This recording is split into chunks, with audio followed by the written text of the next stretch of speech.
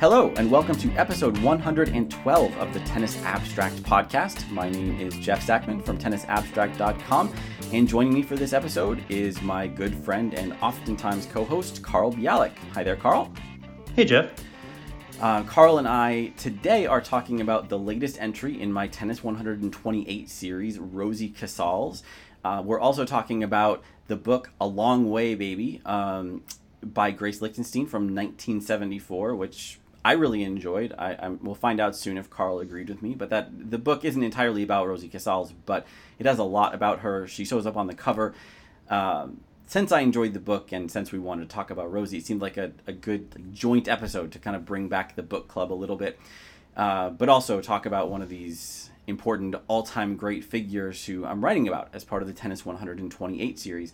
So, Carl, let's get started with the basics. I've already told you that I loved this book. What do you think, on a scale of 1 to 10, how much did you enjoy Grace Lichtenstein's A Long Way, Baby? Probably 8.5. 8.5. Okay. This book is covering the 1973 women's tennis season, which the major highlight of that is the Battle of the Sexes match between Billie Jean King and Bobby Riggs. But also there's a lot of other details about the week in, week out stuff. And one thing I'm wondering about is I was really fascinated by the characters, the details about the time period and how the tournaments were run and all that kind of stuff.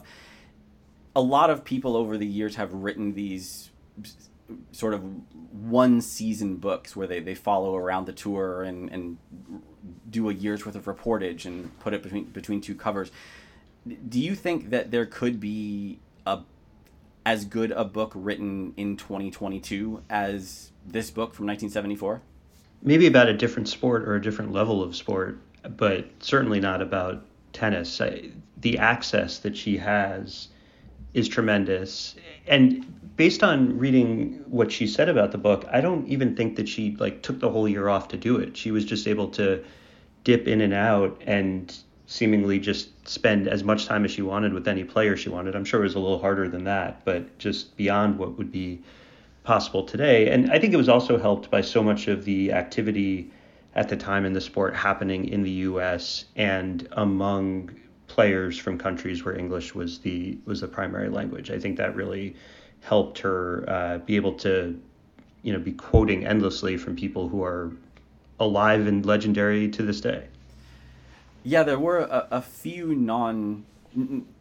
I guess everyone spoke English since, of course, the book was in English and she wasn't translating anything, but there were a few characters from other countries. I'm thinking particularly of Helga Masthoff from Germany, and she did quote the accent as writers tend to do, like it was, "I'm off to catch the plane."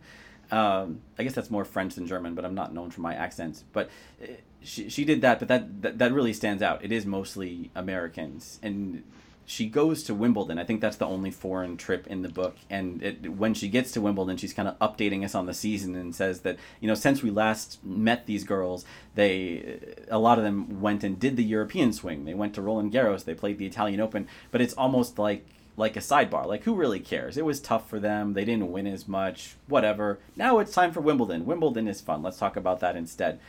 But as you say, tennis was more U.S.-centered at that time. I mean, do you think the book lost anything because it was so U.S.-centered?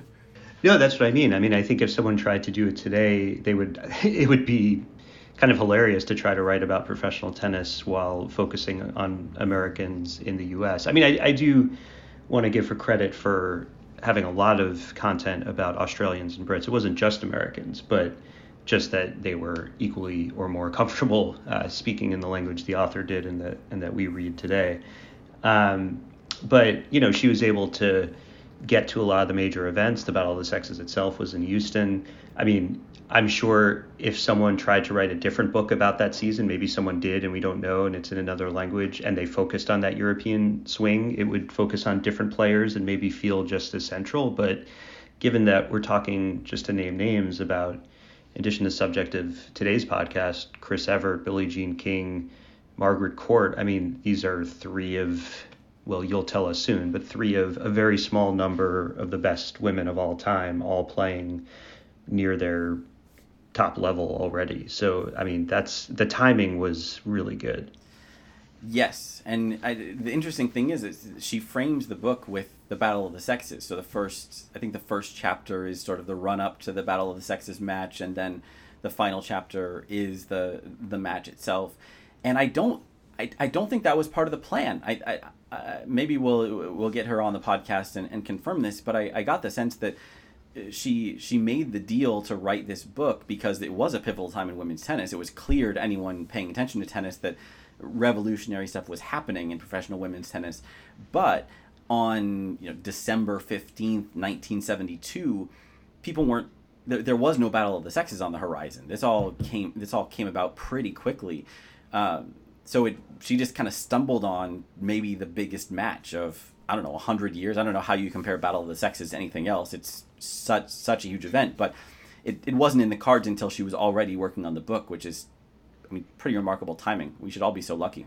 So she has great timing, and that can sound like faint praise or even an insult that we know about the book because she happened to choose that year. I'm sure there was a reason she chose to cover tennis that year. It wasn't just a coincidence. And I think it's to our great value and enjoyment today and insight that she did. I mean, a lot of what we understand about these players, a lot of quotes or ideas that you see attributed to them, I now recognize from this book. And they may have said it in other forums, but these are, again, a lot of people who are very, not just alive today, but very relevant to the sport today. And you get to see how they thought about this very change-filled time, this time when, women were for the first time getting equal prize money at the U.S. Open, the Battle of the Sexes itself being the other big moment for women's tennis and women's tennis players showing what they could do on a very big stage that year. And Billie Jean King is still a very influential figure in women's sports, one of the most influential. Chris Evert is one of the most prominent commentators on the sport. Rosie Casals is still involved in the sport, and it makes me think also about what we miss now. I mean, you said, could someone do this today? And no one is doing this to this extent today. If they tried, they just wouldn't get the same level of access. Maybe Netflix will get good visuals for its series on the ATP Tour, but I don't think they'll get this level of candor and going out late for dinners and drinking. So we won't really know those stories unless players choose to tell their versions of it years later. Yeah, one thing I really appreciate about just this book existing is a few times she would mention something that happened and then say, later Billie Jean said that she wouldn't have done it if she knew. The example that I have in mind is Sylvia Hooks, a black player at the time. She said something about noticing a Confederate flag on center court at one of the events and being really bothered by that, as naturally you would be. And Billie Jean later said that she didn't know it was there. If she had known, she wouldn't have played. And my first thought was that, of course, Billie Jean has had 50 years to think about it. And then sort of my common sense kicked in, no, but the book was published within 6 months of this event. So, of course, this was Billie Jean's initial reaction. And it's just good to know. I mean, I'm not trying to fact check everybody and figure out what their views were at every stage of the last 50 years. It's not that important. But it is useful to know that to know the evolution in what players were thinking about, what they cared about, what their opinions were about things. Get a sense that Chris Evert, you've mentioned already, she was kind of the same person in 1973 as she was through most of her career. There was immediately the same contrast between who she was personally and what her public image was. To get that glimpse is really special and something that you don't get from a lot of time periods in tennis just because nobody was there to write the book. Now, I know you had on your podcast Rowan Ricardo Phillips. Is that right? Yes, Rowan Ricardo. How can I what a great name. Yeah, Rowan. Great player, too. Yes, and that was like watching it from a distance, a very different approach, which I think is more appropriate to today's sport. Obviously, he took a different approach. He wasn't there. He wasn't befriending the players. But I mean, you said you don't think a book like this could be written today because you wouldn't get the access. It seems to me, I'm purposely taking a kind of extreme point of view here, but it seems partly that the players don't have the same personalities or the same contrast in personalities. We have Grace Lichtenstein profiling everyone from, Julie Anthony, who's getting a psychology PhD in her spare time, to Jeannie Everett, who's 15 in the shadow of her big sister and only kind of playing part-time, to these super big stars. And even the stars have big contrasts, like Margaret Court and Billie Jean King. So how much of the difference between 1973 WTA and 2022, either men or women, I guess at this point, how much is it access, and how much is it just the players are all kind of cut more from the same mold these days? I don't think we know, because I don't think we really know the players. I did a story about something called ATP University years ago, where players who reach a certain ranking and might actually start attracting some media attention get trained on a lot of things, including finances. And I think it's a good program and something sports should do more of. And one of the sessions is on media training. And I remember one of the players was, expressing his opinion in the session about how, any man in the top 1,000, maybe he said, could beat any woman in the world. And I think that's probably not an uncommon view among players. It's not particularly an interesting view or a political view. But he was coached into how to not say that ever. And then they followed up with me and said, hey, they hadn't even been trained yet. It's great that you got access, but can you not quote that? So I've never written that, or I think even told the story. And I'm not going to say who it was. I'm not even sure I remember who it was. But the point is that you're kind of taught both explicitly and by the modeling of many of the top players to avoid letting on much about your personality. And I can think of some recent examples where we either probably should have heard more about something but didn't until it finally came out, or something shows some level to a player that we didn't know about, like with Ukraine recently, Svitolina taking a stand in terms of saying she won't play a player who's playing under the name and flag of Russia or Belarus, which are the aggressors against Ukraine. I knew she was from Ukraine, but I wouldn't have known that she would do that or say that she's going to give all her winnings on the tour at tour events this year to help people in Ukraine. Or recently retired Stakhovsky going to war in Ukraine. Kyrgios and Medvedev recently speaking about kind of their psychological and mental struggles and demons with the sport. I think with Medvedev especially, that kind of came out of nowhere. Mikhail Yuzny retired and barely talked about his, what did he get, a PhD? He got some advanced degree in something. He got a PhD and not explicitly related. Didn't one of your colleagues translate it? Yeah, one of my colleagues translated, and I wrote about it, and it was a fine story, and I think he gave a quote, but it was we only did it because that story hadn't been written, at least not in English. And maybe that's part of the problem. Maybe a lot of the most candid things we could learn today about players are not going to Grace Lichtenstein, they're going to journalists around the world speaking in other languages, and we could Google Translate, or maybe someone does the work, but it's just more fractured, and so we don't know about it. But anyway, I think there's a lot of glimpses that there's a lot more going on with players. Gael Monfils has given some insights into his personality. I just think it's not, in this book, she's going out, she's in the locker room when she's the only journalist there, or she's out to meals, or she's in the hotel, or she's in places that maybe very candid and interesting conversations are happening now, but we just don't have journalists to record it. Yeah, and you mentioned earlier you thought that if a book like this could be done now, it would be done for a different sport, and it seems like in some ways 1973 tennis, especially 1973 professional women's tennis, which was still finding its footing as for what it was going to be and how big it could get, it is a different sport. I mean, it was so much smaller scale. The number of players on site at any given tournament was often tiny. I'm not sure whether this was still true in 1973, but in 1971, the first year of the full-time Slims Tour, the tournaments were 16 players.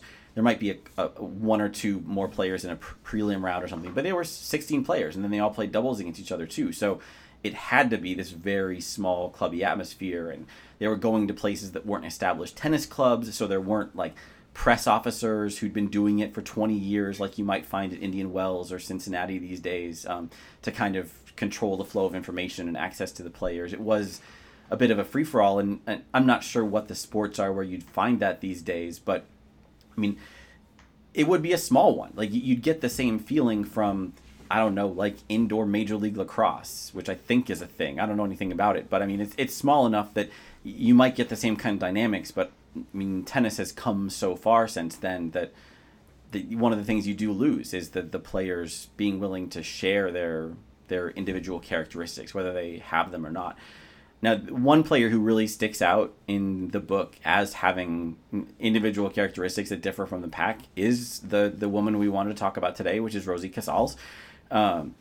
I mentioned in my piece that she would occasionally have a post-match cigarette. She eventually realized those were unhealthy, so she switched to cigars. So there's stories of Grace Lichtenstein riding in a car with Rosie while Rosie is puffing away on a cigar the whole way to the hotel or the next stop on the tour. She's setting aside a beer for Margaret Court after the match. Like you hear about that with the men's tour, but you don't. From that era, the Aussies were famously big time drinkers still at that time. But you don't hear about it as much with the women's tour. And both in terms of personality and in terms of on-court technique and style and all that stuff, Rosie really stands out. You can tell Grace Lichtenstein really liked her because she was so unique. She was so energetic on court and creative on court. And I've brought this up so many times, people are probably already getting bored with it, so I apologize. But Carl, you talked to Rosie for an interview for your podcast 30 Love a few years ago, and the one thing, unfortunately the only thing that stuck with me is her comment that you asked if there were any contemporary players that reminded her of herself, and she just said no. She didn't even really have more of an answer to share about why she thought so. She just said no. And I kind of have to agree, like as far as we know what her playing style was like. I mean, she was 5'2". She was a net rusher. She was this extremely creative net player moving all around the court.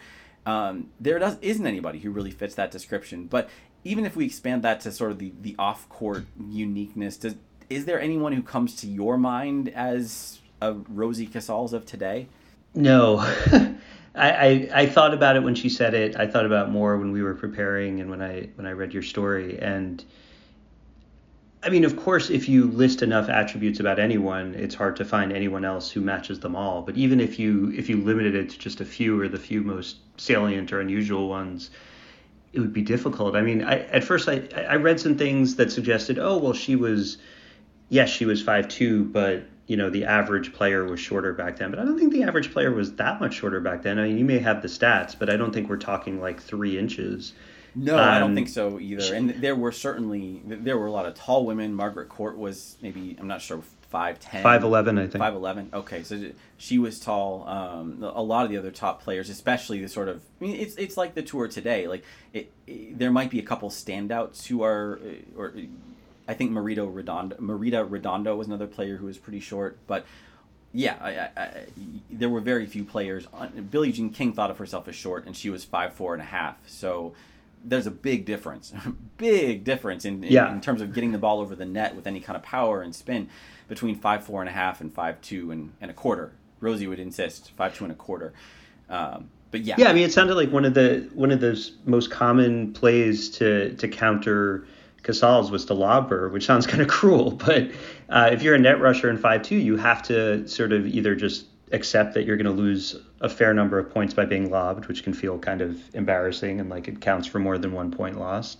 And you're going to have to get really good relative to your height at backing up, getting up in the air, doing something good with the ball when you make contact, because even though you're making contact maybe in a tougher part of the racket. So it a lot of the discussion of her in the Lichtenstein book is like lamenting that, why didn't she win more? And it's kind of amazing what she did win. I know your 128 ranking is not, giving people points for what they did with their height. But in terms of thinking of what she accomplished in her career and what could have been, I mean, it's hard to imagine much better. I was looking up before we started recording, who are the best short players in tennis history, and what are some of the current ones, and many of the ones cited are a lot taller than her. Like Simona Halep is 5'6". There was a New York Times article a few years ago written from the US Open about how shorter players on tour deal with being shorter, and Vanya King 5'4" was one of the was one of the main examples. And a lot of the shorter players were basically like, well, I'm quick and I move around a lot. And I think Casals was, but she was so aggressive. And it was at a time where not everyone served and volleyed nearly as much as she did. So I think it's hard to imagine a combination like that today. And in fact, maybe 10 years after the book came out, she was interviewed about how even then she lamented there weren't really players like her. I just think there really haven't been, at least in this half century.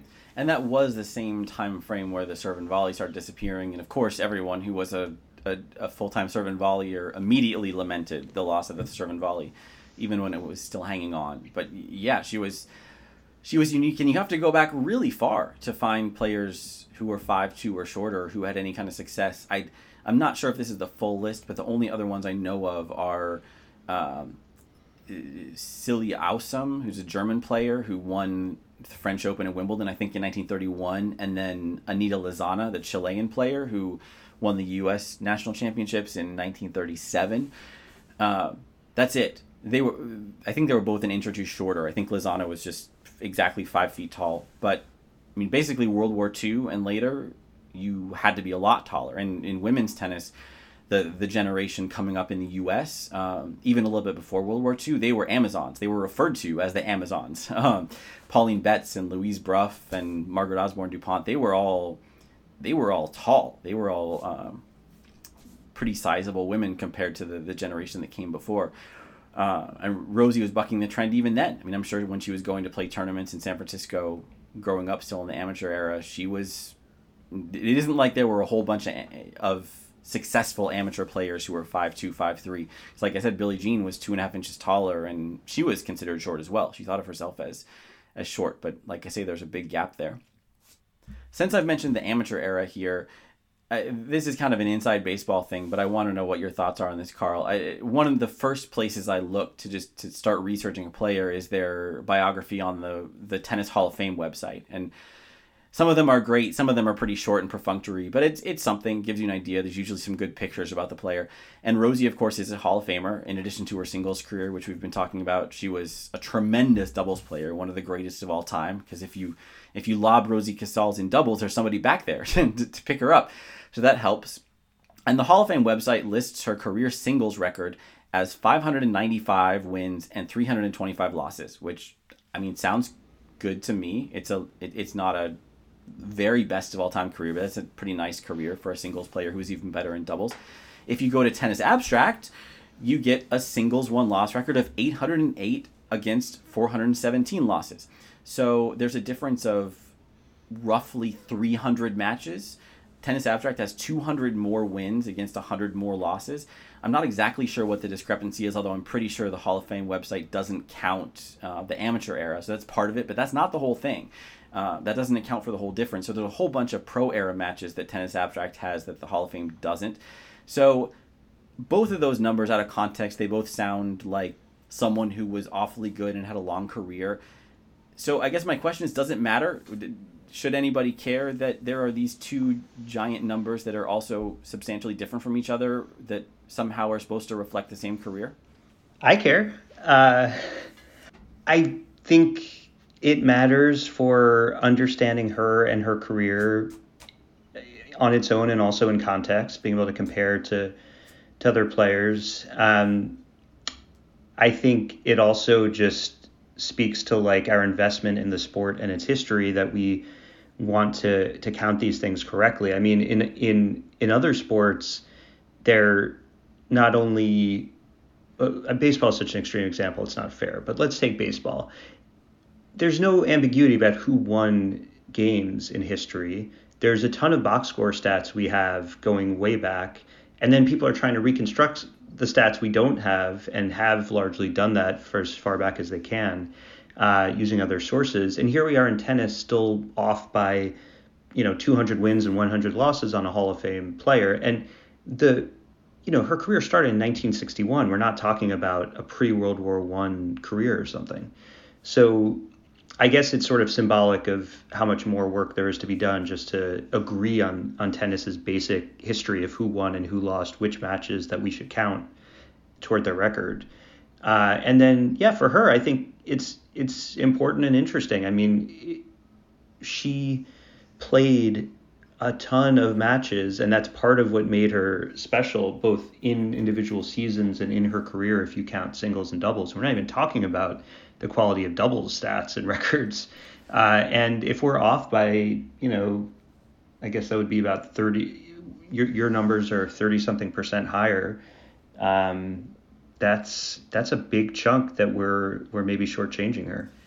Yeah, I'm not sure what frustrates me more, the fact that there are open era tournaments that are somehow missing from the official record, which, I mean, that's the thing that really surprises me. Like, you would think, given how much the WTA publicizes its past, all of which I'm glad they do, they should, I hope they continue to do more of it, but given how much they do, you would think they would make an effort to get everything right, back in everything complete, back to the beginning of at least the Virginia Slims Tour, and I would think back to the beginning of the Open era, whereas from the late 60s and early 70s, really all they have is the slams. I'm not sure they even have all these main Virginia Slims tournaments.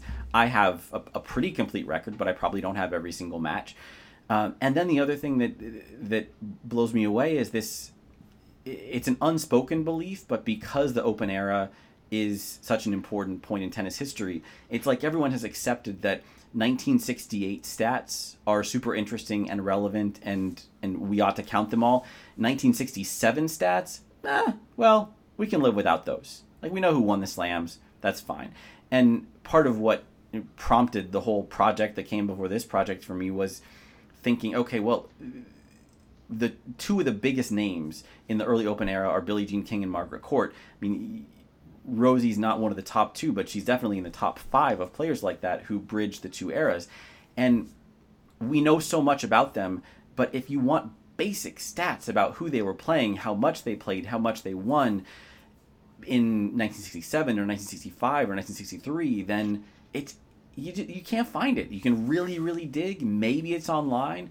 I've found match results for both of those women that weren't in any kind of records I was aware of before, just by plowing through the Los Angeles Times or newspapers like that. It's not really hard work, but somebody's got to do it, and there's got to be some effort to concentrate it in one place. And it just seems like only logical to me that if you care about 1968, you care about 1967. I guess eventually, like, that logic has to fall apart. You have to stop somewhere, but the place to stop is not 1968. Like, as you said earlier, Carl, these women are still alive. They're still extremely relevant. The era is extraordinarily relevant, since, I mean, this is when so many big steps forward for women in sports happened, and they're kind of being ignored. So just the fact that Rosie played so much, like you said, that just the sheer numbers alone, even if you don't know the details, the sheer numbers matter. One of the other things I wanted to talk about, kind of, that is a decent segue from that, is both Rosie and Billie Jean King played tons of matches. Just, I mean, they were playing week in, week out, singles and doubles virtually every week. They were winning all the time, so there weren't a lot of first-round losses. They were playing 5 singles matches often every week. And part of the reason for that, especially in 1971 and the years immediately after that, is Billie Jean especially knew the tour needed her. I mean, she was the biggest name. The tour was in no way guaranteed to succeed. Sponsors were often one-offs, and they really wanted Billie Jean King at their event. That's a big contrast to where we're at now. I mean, we just found out in the last couple of days that Ashley Barty is skipping Indian Wells in Miami. She says she's injured. Maybe she's injured. I'll give her the benefit of the doubt. But she hasn't played very much in the last few years. Again, good reasons. But we've got a very good, very compelling number one player in tennis who doesn't go to most of the tournaments. And for years before that, we had Serena Williams, who, again, an outstanding, all-time great quality number one player who took a lot of weeks off. And seems like that's not so great for the sport, and it's a really striking contrast between the amount they play and the amount people like Billie Jean and Rosie played in the early 70s. I mean, how much do you think that hurts the sport? I mean, do you think that the women's tennis is mature enough now that it doesn't really matter that much? Or, I mean, how much is being left on the table without having Ashley Barty there at Indian Wells in Miami? Well, hopefully your next project will be to finally solve all these problems and answer all these questions that are now more in the realm of anecdotal evidence. Like, we should actually know by now, to some extent, what is the impact when Serena misses a tournament or when Barty misses a tournament. Like, what can we learn from the information that's out there? Maybe the answer is we don't get any good information from tournaments, so we need to give Grace Lichtenstein a freelance contract to go do some reporting for us. But my hunch is that it doesn't matter that much for Barty in the U.S., whereas with Serena missing those two big premier events in the U.S., that's probably a bigger impact. But to some extent, I assume that Billie Jean King and Rosie Casals and their group, their cohort that was creating this new sport would have preferred it the way it is now, and we're fighting toward what it is now, which is that Barty can earn enough in one tournament that she doesn't really need to play again this year. She might want to play for points and for more money and for the love of the game and for other things, but she doesn't have to. And it's not as good for fans, perhaps, but it's, or at least in the short term, but in terms of it being a sport that is earning enough money and then giving enough of it to the players, it seems like a pretty positive development. And I hope this isn't a matter of continued shortfalls in the numbers, but it looks like after that season that was just an incredible volume of matches still early in that pro women's tennis history, as the tour matured, as it kind of won its battle and merged with the existing tennis establishment, the number of matches Casals played went down significantly pretty quickly. 1974 was the first year of World Team Tennis. Which is not counted, of course, because those matches don't really count. But the world, does that completely make up for the difference? I'm not looking at a stat sheet right now, but I know at least one year Rosie Casals played 44 matches in World Team Tennis. And that, I don't mean singles plus doubles plus mixed. I mean 44 ties. It was like the basketball season in the middle of the summer. And they were like they didn't do like 3 match series in a city. They were moving around for every match. Pretty close. Yeah, I'm not sure if it was every single match. Yeah, so that could be even more exhausting in a way than 44 matches over 10 tournaments or something. Yeah. All right, so that's fair. Although, again, like that was a financial opportunity and a thing that they were building. That was like, startup people work 20 hours. God, I hope they don't work 20 hours a day, but they say they do, while they're in startup mode. And the goal is to, in 10 years, be comfortable and work not at all or normal hours. So I think there's like an element of, it's just not like if Serena Williams goes back 50 years and Billie Jean King moves up 50 years, maybe you would see the similar level of commitment and investment in tour, commensurate with that time. Yeah, that's interesting. Yes. I'd be curious exactly what Billie Jean or Rosie would say about, I guess they've probably been asked at least about Serena. And I know they have said things along the lines of they're happy to see the opportunities they've created that have, fully come to fruition. I don't think they ever dreamed of just how established, how financially rewarding the women's tour would eventually become. On that same note of how hard they were working, I've got a great trivia question. You might remember this from part of the book, but I'm guessing very few of our listeners would know this, and I didn't know this until I read the book. How long was it after the Battle of the Sexes match until Billie Jean King played her next tournament match? So my guess is she shut it down for the season. It was after the U.S. Open, and it was like late September. So maybe she skipped Australia too, so 6 months? Less than 24 hours. Oh, that was yes. It was like nearby, right? There was a tournament in Houston. She had committed to play it that week. I think Battle of the Sexes was on Thursday night, so she played her first 2 matches on Monday and cruised through those pretty easily. And then, of course, there was a complete media circus and warm-ups and all that stuff Tuesday and Wednesday and the day of the match. Friday, she played a quarterfinal against Robin Tenney, who was a qualifier. And then on Saturday, she lost in the semifinals to our good friend Rosie Casals, who was a commentator on the match a few days before. Exactly. I didn't know that before reading this book, and I guess I haven't... No, but it's in the movie, right? Is it in the movie that she was playing immediately after? I knew that. Oh, I knew no, that Rosie no. was a commentator. I didn't know there was another tournament going Yeah. on in Houston at the time. Yeah, and now that you mentioned in the book, it mentions like the other players who had been kind of grumbling about her commitment to the tour, welcome her back, Billie Jean King back after the match, and I'm just surprised because much of the lead up to that match, which I hadn't fully appreciated until reading the book, was just how mentally and physically she wasn't feeling good at all. So. Kind of remarkable that she decided to go right back into things after, because she had been withdrawing from tournaments leading up to the battle. Yeah, she missed a couple tournaments before the U.S. Open. It's actually the first chapter of Julie Heldman's book. Is she lost in the third or fourth round of the U.S. Open to Julie Heldman? It was a retirement, and she was physically struggling. Heldman came back and was playing a good match and the sort of gossipy part of the story is that Julie Heldman was insisting on limiting changeovers to the specific rule book allotted time, and finally she looked up on one changeover to the chair umpire and said, "Is our minute up yet?" And Billie Jean said, "If you want it that bad, you can have it." And she just walked off the court. So I think it was 4-1 in the third when Billie Jean retired. And then I think she skipped another couple tournaments after that. I'm not 100% sure about that, but then it was just 2 weeks or 3 weeks after that Heldman match that the Houston tournament and the Battle of the Sexes happened. And not only this is another striking thing to me about that tournament. At these Virginia Slims events, there was a third place match on finals day, and I mentioned in my piece that Rosie Casals was the absolute queen of the third place matches. She played way more of them than anyone else. She won way more of them than anyone else. She won them at a higher percentage than most other players.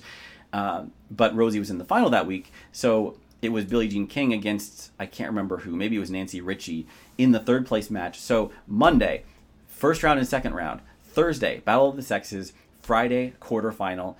Saturday, semifinal loss. And then Sunday, she played a third place match, and that ended up getting rained out, so they didn't finish it. But the fact that Billie Jean King showed up to play a third place match 3 days after Battle of the Sexes, it's unbelievable. It's the sort of thing that you just can't. I can't even fathom the equivalent happening today. I can't even think of what the equivalent would be. But it's just, it's almost impossible to believe. Yeah, and it's interesting how the structure of your list is that so many of the players closer to 128 than to 1 end up being defined by the players closer to 1, so we end up talking about them too. So it makes sense to talk a lot about Billie Jean King. They were doubles partners a lot. By a lot, they won 50-something titles together, I think, and they were friends, and they had different views on how to sort of push the sport and push feminism, but basically work together on that.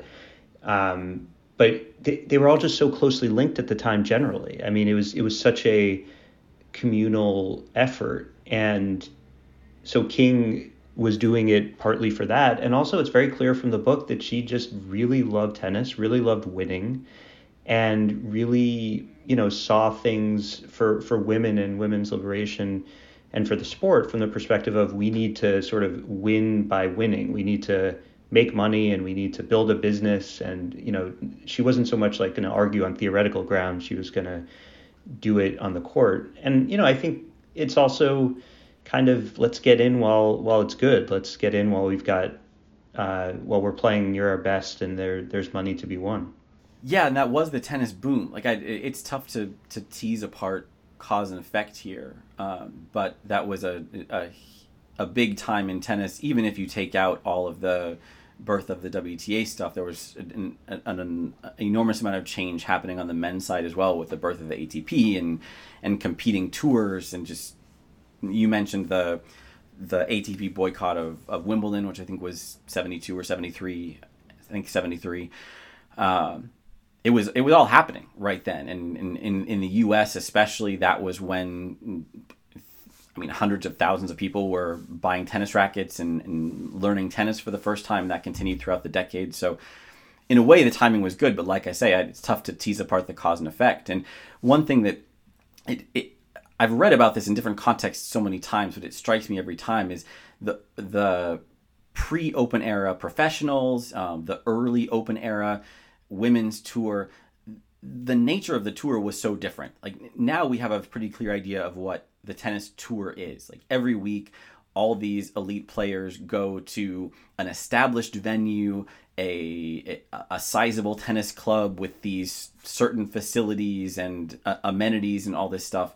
Even at challengers, like they're often going to big clubs that have hosted tournaments for decades. There are exceptions when you get down to the challenger level, but at tour level, like it's pretty established everything the players are encountering. When you look at what the women's tour was doing, and to some extent the men's tour as well, they were going to places that didn't have established tennis scenes. They were taking a temporary court and laying it down in an arena, not a tennis venue at all.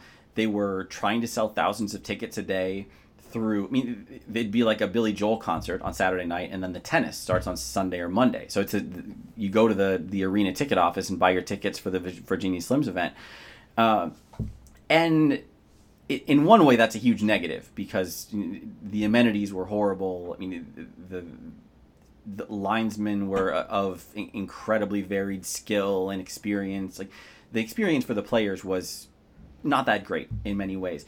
The one positive that strikes me is that it meant that any market was a potential market for tennis. Like if some sponsor said, we'd like you to come to Akron and, put on your show in Akron, Ohio, then they had to come up with, $25,000 or whatever it was. But they could, all pile in their cars and bring the truck with the temporary court in it and go play in Akron. And maybe now there's enough of a club everywhere that at least there can be a challenger in Akron and there's nothing really standing in the way. But it seems like a major difference. And I wonder what you think about that. Like, because the tours have become so stultified, it could cost 7-8 figures minimum to buy a license for a tour level event. Like, it seems tough to expand the appeal of tennis beyond the places where tennis already has the capacity to host a tour level event. I mean, is there room for something like more exhibitions or something to bring back that sense of wherever the fans are, we will bring the tennis and we will bring the stars? My hunch is there is. And right now, I think tennis, like other sports, is still struggling to just get back most of its status pre-pandemic and probably more conservative, if anything. But in the period in 2020 when the tours were shut down, we saw a little bit of this, not always with stars, but with kind of quasi events, certainly not official tour events, popping up and trying some new things and, using the latest technology to kind of create a very fast and quick and dirty streaming product for people who weren't there. So it seems like that kind of experimentation must have taught some people some things, and some of the events must have been successful enough to try to adapt them in the future. So I'm hopeful that maybe that's one good thing that came out of all the awfulness that caused it. My first thought about this was it helped when the tour wasn't as long, or when the tour season wasn't as long, or the tour stops weren't as established, because it left room for experimentation. And that is, in a way, very similar to what you just said. Like as soon as there were empty months with tennis players who wanted to play and places that had some sponsorship money to put on tennis events, they figured out a way to do it. But when the ATP and WTA seasons are healthy, there's not really space to do it. I mean, the Laver Cup can fight their way in, and there will be some big budget exhibitions, maybe a few charity events in December, the extent of the off season, but there's not much room for anything else. And I guess that's what I wonder is how, I think you're right. There is the creativity. There's obviously enough talent all over the world. I just wonder if there's enough room on the calendar to let that kind of stuff happen. Yeah, I mean, we still have a little bit of World Team Tennis. The Laver Cup just pushed other stuff aside. I know that's a little unusual for who's involved with it, but I think there is space. I mean, we'll see what happens with events in China long term. There are events in Russia. I mean, there are things that are unexpected that have happened quite a bit in the last couple of years that might cause some temporary and more permanent perturbations to the tour schedule.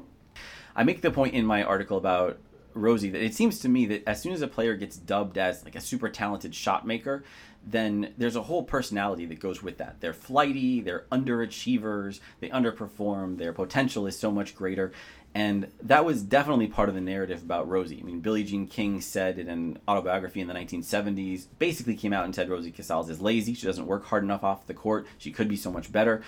It seems to me like you've always heard the same amount of stuff, same type of stuff about John McEnroe. Some of the same terms get thrown around about somebody like Gail Monfils. As soon as you get to be known as a shot maker, you're automatically all those other things. And I mentioned in the piece, the one that really strikes me is the example of McEnroe, who has this amazing career. I mean, set all kinds of records, won 7 slams in singles, and had a great doubles career as well. But still, we think of him as an underachiever. Am I right? Are there exceptions you can think of to that, or thoughts about why this is, or am I totally off base? What do you think? Well, I've been told recently that I should disagree with you because it's more interesting. So here's a shot at it. I think there's a potential reversal in the causation here. I guess we could actually test this by seeing like when was the first time that Rosie or John were called shot makers in at least in print. But my guess is that what shot maker implies is if you watch this player's highlights next to the highlights of the 5 players ranked in front of them and 5 players ranked behind them, if there is such a group, they would look the best by far. They would look better than their ranking, which is right in the middle. That basically their capability of making great shots outstrips their actual results, which tends to correspond with some of the other adjectives you gave. Flightiness, a lot of the criticism of Casals and other so-called shot makers is shot selection. Okay, you can make great shots. Are you choosing to go for the right shot at the right time? The best time to go for a shot that can make a highlight reel is probably when you're behind in a point anyway, and it's about as good a way to try to win it as any other option you've got. If you go for it at other times, including when you're ahead in the point and could go for something much higher percentage, that's going to end up diminishing your outcomes in terms of wins and losses. So I suspect that you're labeled with shot maker because of pre-existing perceptions about your personality and game style. That's interesting. I'll buy that. It probably can't be generalized to everybody, but it would be interesting to track more closely what, as you started out by saying, what people said about someone like Rosie Casals and when. Because I'm sure there are players, and maybe tracking the other players the same way, as I'm sure there are other players who had similar talents that they flashed as teenagers, and then they got to be really good, and we no longer really talked about them. And maybe Federer fits in this category. I mean, I can certainly think of some of Federer's flashier moments early in his career, and you can imagine coming to the same conclusion about him. And if he had never cracked the top 3, maybe that would be the story about Federer. This beautiful game and amazing shot-making ability, but he just can't put it all together. It's crazy to think about that as a possible outcome for Roger Federer, but I don't know. I can see that narrative evolving in that way. That's possible. Yeah, in fact, I think that was how people talked about him. And if you look at like highlights, not that I would ever watch Federer highlights, come on. But if I had, I think a lot of the shots of his that are most famous are ones where he was probably going to lose the point anyway. And I mean, those maybe you could say make for the most spectacular ones because it's so unexpected. But I think that's where he's gone for a lot of his most showboaty shots is like, yeah, the tweener might have been his best chance of winning the point, or at least it didn't matter much because he had such a small chance. You've got his like bounce smash from behind the baseline against Roddick. He was in a pretty bad position there, so why not? And from reading some of the anecdotes with Casals, it sounds like maybe she went for stuff when she didn't need to and when a match was close and it really mattered. Well, and if you are one of the most prominent net rushers on tour, I mean, she wasn't because Billie Jean King was, but when you are one of the more prominent net rushers on tour, you're going to have a lot of opportunities like that, right? Like you talked about people lobbing her all the time, even just fighting off passing shots. If you're the one who's more likely to make a behind-the-back, half-volley drop shot winner, then we've talked about this before in many other contexts. You don't have to hit very many before that becomes your reputation. And it sounds like she hit more than her share. So you can see how she got there. Whereas Billie Jean King might have been more likely to be in position, or Margaret Court with her remarkably long arm, she didn't need to make it look like a difficult shot. Whereas for Rosie, it was acrobatics every time. So you can see how the label came about. Yeah, and my hunch is that it was even more the case for her than for contemporary players. Like, it took more to earn that title, because now Cuevas, right? Like, he's hit some spectacular shots, but every one of his shots is so well documented and stitched together very quickly into a highlight reel and becomes like a meme on Twitter. And it's hard to find video of any of these rumored great shots of Casals. It's hard to find video of her period, at least for like a full match. So if she got that reputation nonetheless, that makes me think there was even more signal going into it. Yeah, here's an outrageous and frustrating fact for you. Whatever number you take for her career number of matches, if we go with the Tennis Abstract total, it's over 1,200 matches. I think it's true to say that full match video exists for 0 of them. Exactly 0. And there's some slam finals in there. There's 2 slam finals, yeah. And we have highlights. I think there's a 9-minute clip from one of the slam finals, maybe even a little bit more.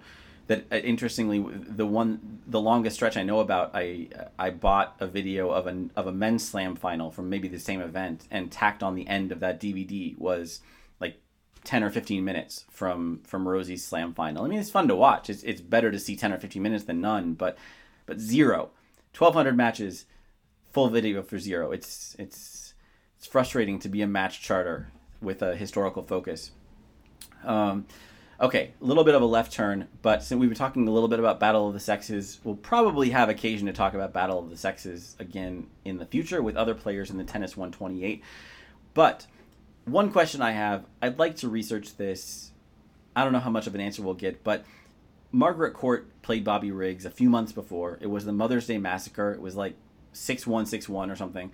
And then the Battle of the Sexes, Billie Jean King comes out 4-4-3 or something like that. So pretty big difference. I mean, you can write some of it off to Bobby Riggs being a weirdo and taking all kinds of unknown vitamins and maybe poisoning himself. People like to say Margaret Court was a choker. There are explanations for this, but none of them satisfy me. They might satisfy like 20% of the difference in the performance of Margaret Court and Billie Jean King. Do you have any theories that might close the gap between this 20% I'm willing to accept and the actual enormous difference? I do. Okay, first I want to question the premise, and I don't know the exact answer, but let's say it was the same player both times. Let's say Court got the rematch, and I think Court would have gotten a rematch, or at least the book says so, if Bobby Riggs had beaten Billie Jean King. What is the typical spread and sort of the 95th percentile spread between rematches between two players given that much time? My guess is it's just bigger than our intuition says, that like there's just, especially because, a 6-1, 6-2 or whatever it was in the first match doesn't necessarily mean that, he dominated every game. The games could have been close and he just, won all the game points. So that's one thing, is just you would expect some natural variation. The second thing is mostly a joke, but not really. I think given his age, best of 5 probably favored his women opponents over him, just the giant age gap. I mean, Billie Jean King won the first 2 sets, so it can't only be that, although he might have been training differently and conserving energy differently. Then there's the theory that Don Van Natta presented in an ESPN article years ago, and he came on my podcast to talk about, which is that maybe the match was fixed and that Bobby Riggs threw it, which, even if that were true, doesn't tell you how he would have performed if he hadn't been throwing it. I'm also a little curious about have you charted that match, or do you know if someone has charted that match?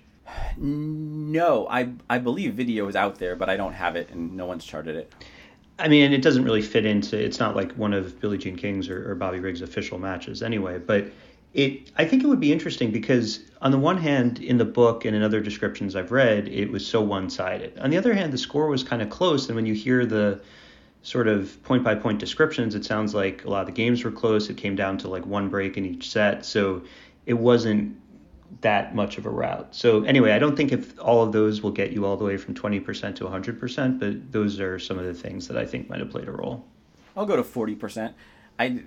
One thing that Grace Lichtenstein talks about in the book that might get me a little further is it seems like Margaret Court didn't take it that seriously. For her, it was kind of a lark, kind of an exhibition match. I mean, Bobby Riggs was a joke at that point in his life. I mean, he was a great player in his peak, and he played an important role in professional tennis, but, I mean, by then, he was a gambling addict and quite old and a joke. So you can see why Margaret Court wouldn't have taken it that seriously, and we know from extensive documentary evidence how seriously Billie Jean King took it. So maybe if you swap those two, like you suggest, if the order had been different, maybe things would have worked out differently. It seems like so many of the explanations just hinge on who Margaret Court and Billie Jean King were, which, like I say, I'm willing to accept some of that. I just don't think that explains the whole story. So maybe I'll dig into that more when I get to Margaret Court, somewhere between number 1 and number 114. Okay, I'm calling a little bit of an audible here. If you have a little more time, Carl, you had said before we started recording you might have a few questions for me. So if we want to take a few minutes, if you have any questions about the Tennis 128 so far, I would love to hear them and try to answer them. Oh, okay, great. So some of these I think you discussed already in your podcast with Joe Pisansky, but I'm not sure I know the current answer. Is pending, other than current players who might do things between now and when you publish their results, is everyone fixed, or maybe that's a big enough pending that the answer is no? They're pretty much fixed. I'll say I was watching both Australian Open finals closely because they had potential effects on the list. Obviously, Nadal and Djokovic could really mix things up, if only against each other over the course of the rest of the year. I think for other players, my answer is similar to what Joe said. Joe was very strict about it. He said once he made the list for his baseball 100, he was done, and that seems like a very healthy way to go about it, especially for baseball, because baseball is so much more based on career value than peak value. But if I'm thinking about Ashley Barty, for instance, and Ashley Barty wins every match all year, I'm going to have to keep reevaluating that. I can't just say I made this list 6 months ago, therefore Ashley Barty is going to be where she belonged 6 months ago. That doesn't really seem right. But the bigger danger for me that I have already encountered writing some of these is I didn't know a lot about a lot of these players when I started. If you are a cynic, you might say I don't know a lot about them now, but learning about them for the first time, like I made these ratings, or I made the ranking list based purely on an algorithm, which I think is pretty good and based on good data, but it's purely on an algorithm. So if I'm reading about somebody and thinking, wow, this player is so much better than I thought or I had any idea, I am going to be tempted to bump them up 10 spots or 20 spots, especially when we're in the lower section like we are right now. But Joe made this point as well. Like, once you do that, what happens to those players you're leapfrogging? What if you get to them and you want them to leapfrog as well? You can't move anybody down because you've already published most of them. So I'm trying really hard to stick with the list as I made it, but subject to occasional small tweaks. So I'm guessing you haven't been researching anyone and thought, oh, this is inflated. Oh, they were they were playing players who weren't really trying or whatever. Well, there's a few, including one of the most recent drafts I just finished, so someone we'll see in the next couple of weeks, that, like, again, for male players before the Open era started, I didn't know a ton about a lot of them outside of the big names. So I just wrote about Ted Schroeder this past week. I didn't know much about him, or Adrian Quist, an Aussie player from the 30s and 40s. Didn't know much about him. So for the most part, given that I come in with no expectations, I am pleasantly surprised. I'm like, wow, I'd never heard of Adrian Quist, but he played this super dramatic Davis Cup. He won 3 slams against good competition. He was part of one of the greatest doubles teams of all time. I mean, wow.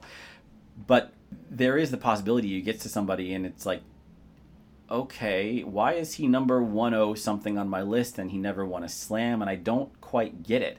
So it does create a new problem. And with the player I'm thinking of, who I'm not going to give away, but you might recognize when we get there, part of the project is figuring it out. I mean, if my algorithm says this guy is number 10 something, then there must be a good reason. And maybe I don't realize how good his competition was, or I don't realize just how good his best streak was or his best season was.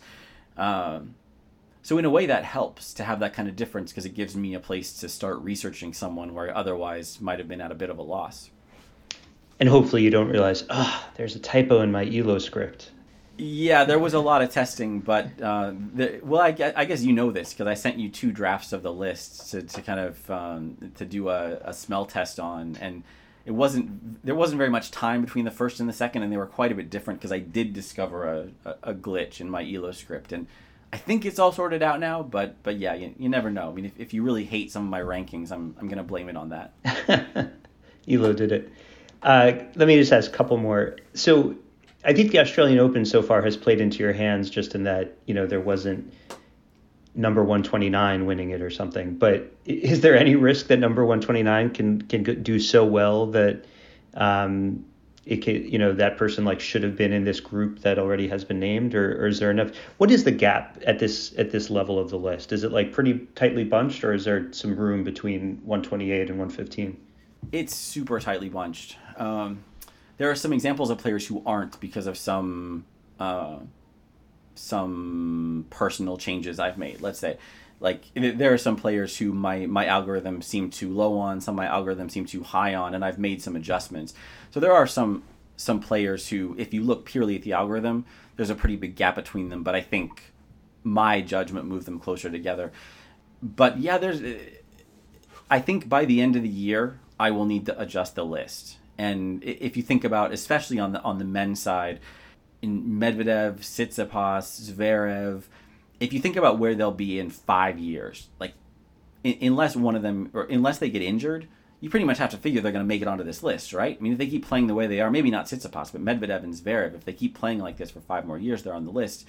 If they have mediocre years, I don't think they get on the list by the end of this year. But the way I'm thinking about it is, if you're going to get on my list as number 114, we're kind of in a race. Like you have to prove that you're 114 by the time I publish number 114. Once I've published number 114, that spot is gone forever. So I would say in one sense, yes, the list will change by the end of the year. I'm gonna think, Medvedev or Zverev or Tsitsipas or Team coming back. I don't know, fill in the gap. One of those people should have been on the list, but they didn't make it in time because the people who were on the cusp are already they're already running out of time, and there aren't that many people on the cusp.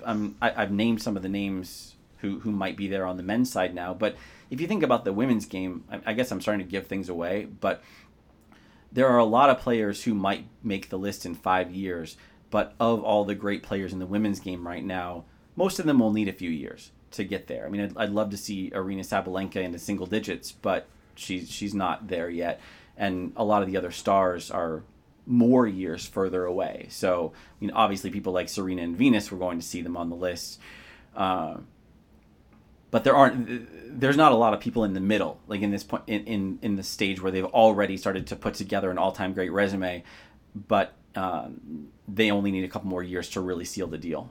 Yeah, and I realize now that I asked the question that even if someone earns 113 before you've published it, putting them there means bumping someone who was going to rank 113 or better. It doesn't mean bumping 128 because they're already there. So that would be a tough one. Yeah, I did start the list with a couple people that could be bumped, but yeah, that is the problem. And it's fine if I write an article about Tsitsipas in January of 2023, then that's fine.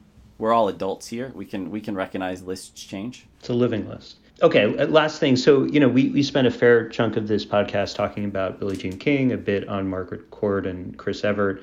Are you finding as you're researching these, and inevitably those players, are the reason that some of the people you've written about are number 115 and not number 15 or whatever, that you're already amassing material for later on? Do you have documents for all 128 and you're just filling them with stuff you can't wait to get to, or are you starting fresh when you get to them? I made a lot of notes like that reading Grace Lichtenstein's book. And the one thing I find that I want the most from my research is the sort of color that her book is so great for. Like, I don't want to say whether this person is on the list or not, though you might guess. She has a couple of comments about Virginia Wade late in the book that are just fantastic. Like, they're just brilliant little observations. And there's probably no more than a page in the whole book about Virginia Wade. But, I mean, if I am writing about Virginia Wade, I'm so happy that I know that. And Martina Navratilova makes some cameos in this book. I mean, she was not a major figure in 1973. It was her first full season in the U.S., I think. So she pops up a couple places winning matches, and we learned that she was one of the fast food junkies on tour, and she'd gained all this weight in her first trip to the U.S. But, I mean, where else are you going to find that? I mean, people weren't writing newspaper profiles about Martina Navratilova before she started winning, I don't think. So this book is a pretty rare place for it. So I'm constantly doing that. I mean, and the biggest fear I had going into this project was that some of these names I didn't know very well, like the Ted Schroeder is a good example, was I going to find enough material? I mean, I know I can look at the New York Times and read about how he won his major finals, but am I going to get much about the personality? And there's still some players in the low 100s and 90s and 80s who I'm not quite sure where I'm going to find that stuff. Like, it always turns up, but I mean, the short answer to your question is yes, I'm absolutely making tons of notes and tons of lists. I'm not actually as worried about people like Billie Jean and Margaret Court, because I'm not at all worried about finding enough information about them. It's just, I mean, especially someone like Billie Jean, the world is overflowing with commentary and stories about Billie Jean King. But about Virginia Wade, there's still plenty, but someone like Virginia Wade or Ann Jones, then like, people haven't talked about her as much. You're not going to search her name in the New York Times time machine and see like just thousands of results pop up. And some of them are often just going to be a paragraph. So details about players like that are worth their weight in gold. So definitely picking those up as I go. All right, thank you, Jeff, for appearing on your podcast. Since you did come back to the book, next year is going to be the 50th anniversary of this season. I hope somebody reissues this book. I think it would do well. So many of the people in it are still alive and could talk about it. That would be great. And to that point, I think it aged pretty well. I'm curious what you think. You can say after, but we read Gordon Forbes' Handful of Summers, which came out a few years later, believe it or not. And while Lichtenstein spends more time talking about women's bodies and their attractiveness than I wanted or than she would today, I'm sure, on topics of like women's rights, on black players, on sort of the finances of the tour, I thought it held up quite well and was quite relevant. I mean, Confederate flags being still hoisted today in this country makes that part relevant. And one thing it touched on, and I thought of when we were talking about, how many matches players played and their commitment to the tour, was they were so financially constrained, some of the players, that they were staying with hosts, and there were stories of hosts coming onto them. And here they are, like, stuck in people's strangers' homes in these towns they don't know. And that's something they have to fight off and face as like potentially assault in somebody else's home. I mean, that was just a different level of resources and what they were fighting to improve and get out of. Last thought on the stats thing, you mentioned the Hall of Fame. That's what you're comparing your stats to. You, with help, have gone back year by year and filled in the gaps. And that's the great thing about doing it, is you do 1 year and you're done. You've gotten everything available and you move on. There's finite history to fill in. So I really hope maybe around some of the anniversaries, around some of these events, that some of the tennis institutions with more resources commit to doing it. Yes, I will say it's not as clean as that. Like, especially when you get back into the amateur era, you have to decide where to draw the line between what is the equivalent of a tour level event, and there will be examples where newspapers didn't cover every match because they missed the deadline or misprints or whatever. So unfortunately, I won't say that even a good year like 1966 or something we can be complete on, but as for the rest, yeah, I emphatically agree. It seems like you could push things back to, I don't know, the beginning of Billie Jean's career, or the beginning of Margaret Court's career, or at one point my plan was to go back to when the game restarted after World War II, basically. That seems like a very natural stopping point where you wouldn't be complete, but you'd be very close, and you'd have something really meaningful that goes back before the Open era. Yeah, I'll second that. So on that note, we can wrap things up. For those of you who thought we were talking too fast, every time I mentioned the author's name, the book we've been talking about is called A Long Way, Baby by Grace Lichtenstein. It is long out of print, but it's easy to find in a used copy. It's even on Internet Archive. You can check it out for an hour at a time and read it in a kind of awkward web viewer, but it's free. I was able to check it out for 2 weeks. You were? Yeah. Do you have an account? Maybe it's because I have an account. Anyway, yeah, I didn't have to recheck it out. Okay. I guess I don't quite understand what the rules are, because there was a big controversy with Internet Archive around the beginning of the pandemic because they made everything unlimited and free, and that violated probably the spirit and the letter of agreements they had with publishers or wherever they were getting the libraries they were getting the material from. I thought they tightened that back up again, but if you have it for 2 weeks and I was checking it out for an hour at a time, maybe there are some books they have that deal on, or maybe they have multiple copies. Or country specific. Oh, there we go. That could be. Yeah, that's possible. I'm sure this is the most fascinating stuff for our listeners. But yeah, you can check it out for free for either an hour or 2 weeks, depending on, I don't know, the roll of the die. And I really recommend it. I mean, Carl gave it an 8 or an 8.5. I would go even higher. I agree. It aged really well. And I'm probably a little biased because I've become so interested in this era that I have kind of a head start in knowing about the players and the milieu. But I think even without that, I mean, she came at this as a tennis novice and lets the reader be something of a tennis novice as well and still find it very interesting. It's more about the sociological side of the game than the nuts and bolts of the tactics and that kind of thing. So I never found it boring. It's lots of fascinating stuff, especially if you already have some interest in the players, which presumably you do if you're listening to Minute 75 for a podcast. So hope you check out the book. Hope you are keeping up with the Tennis 128, and as we've seen, number 115, Rosie Casals. Thanks for joining me, Carl, as always. My pleasure, Jeff. And thanks everyone for listening. We will see you next time.